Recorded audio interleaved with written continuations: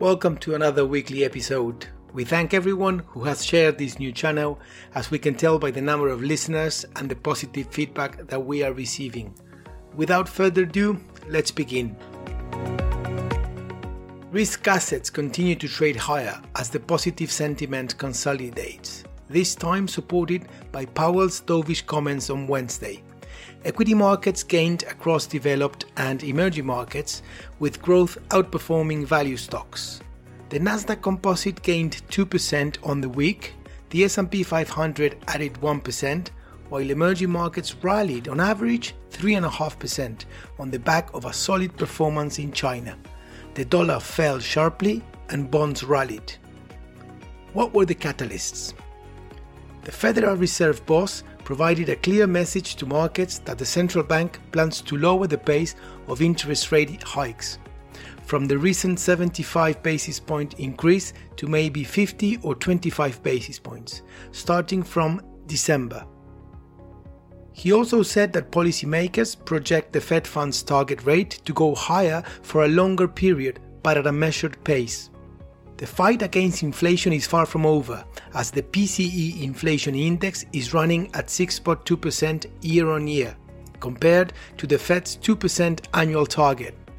However, the latest CPI inflation updates suggest that price pressures could be easing, and to avoid a recession, the Fed is pausing its most aggressive tightening cycle in recent history. The current policy rate is set at 3.875% in the middle of the range and was increased from 0% in February. There was positive economic data in Europe as well, with headline inflation in November at 10%, below the previous month. There were no monetary policy meetings in advanced economies and only Thailand in EM, which hiked by 25 basis to 1.25%.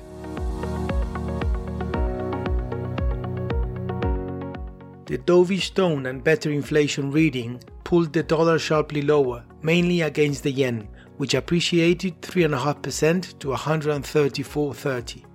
The British pound has recovered from the depths of the mini-budget crisis, with an 8% rally in the last 4 weeks to 1.2287. Sovereign bonds continue to trade firmer and yields fell across tenors, with the 2-year Treasury bond down by 20 basis to 4.28% and the 10-year at 3.5%, maintaining the yield curve inversion at a record of minus 78 basis points. In equities, the notable blue chip movers were Tesla up 6.6% week to date, Meta up 11% and Netflix up 12%. These last two belong to the communications sector, which was the best performing industry last week.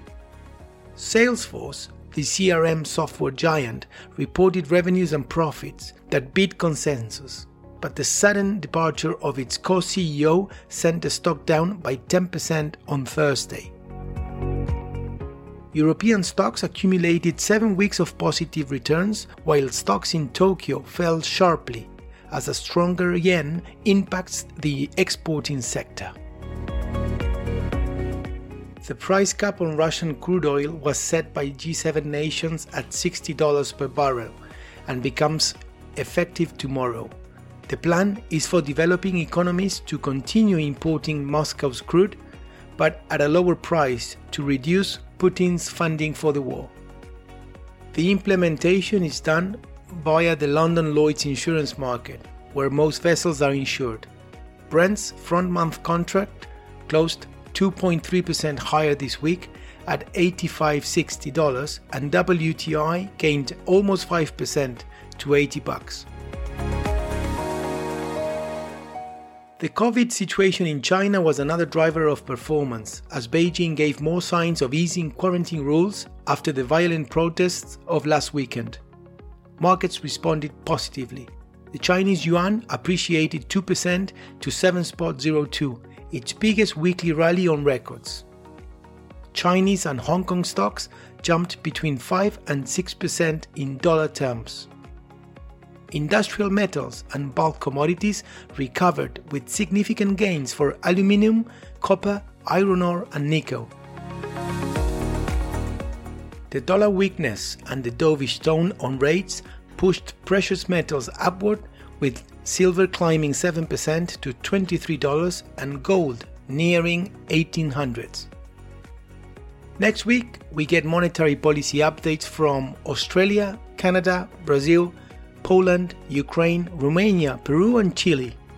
On the earnings report calendar, Oracle, Costco and Broadcom are the notable names.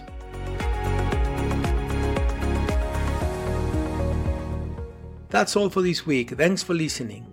Remember to visit us at succinct.info and keep sharing this channel, please. See you soon.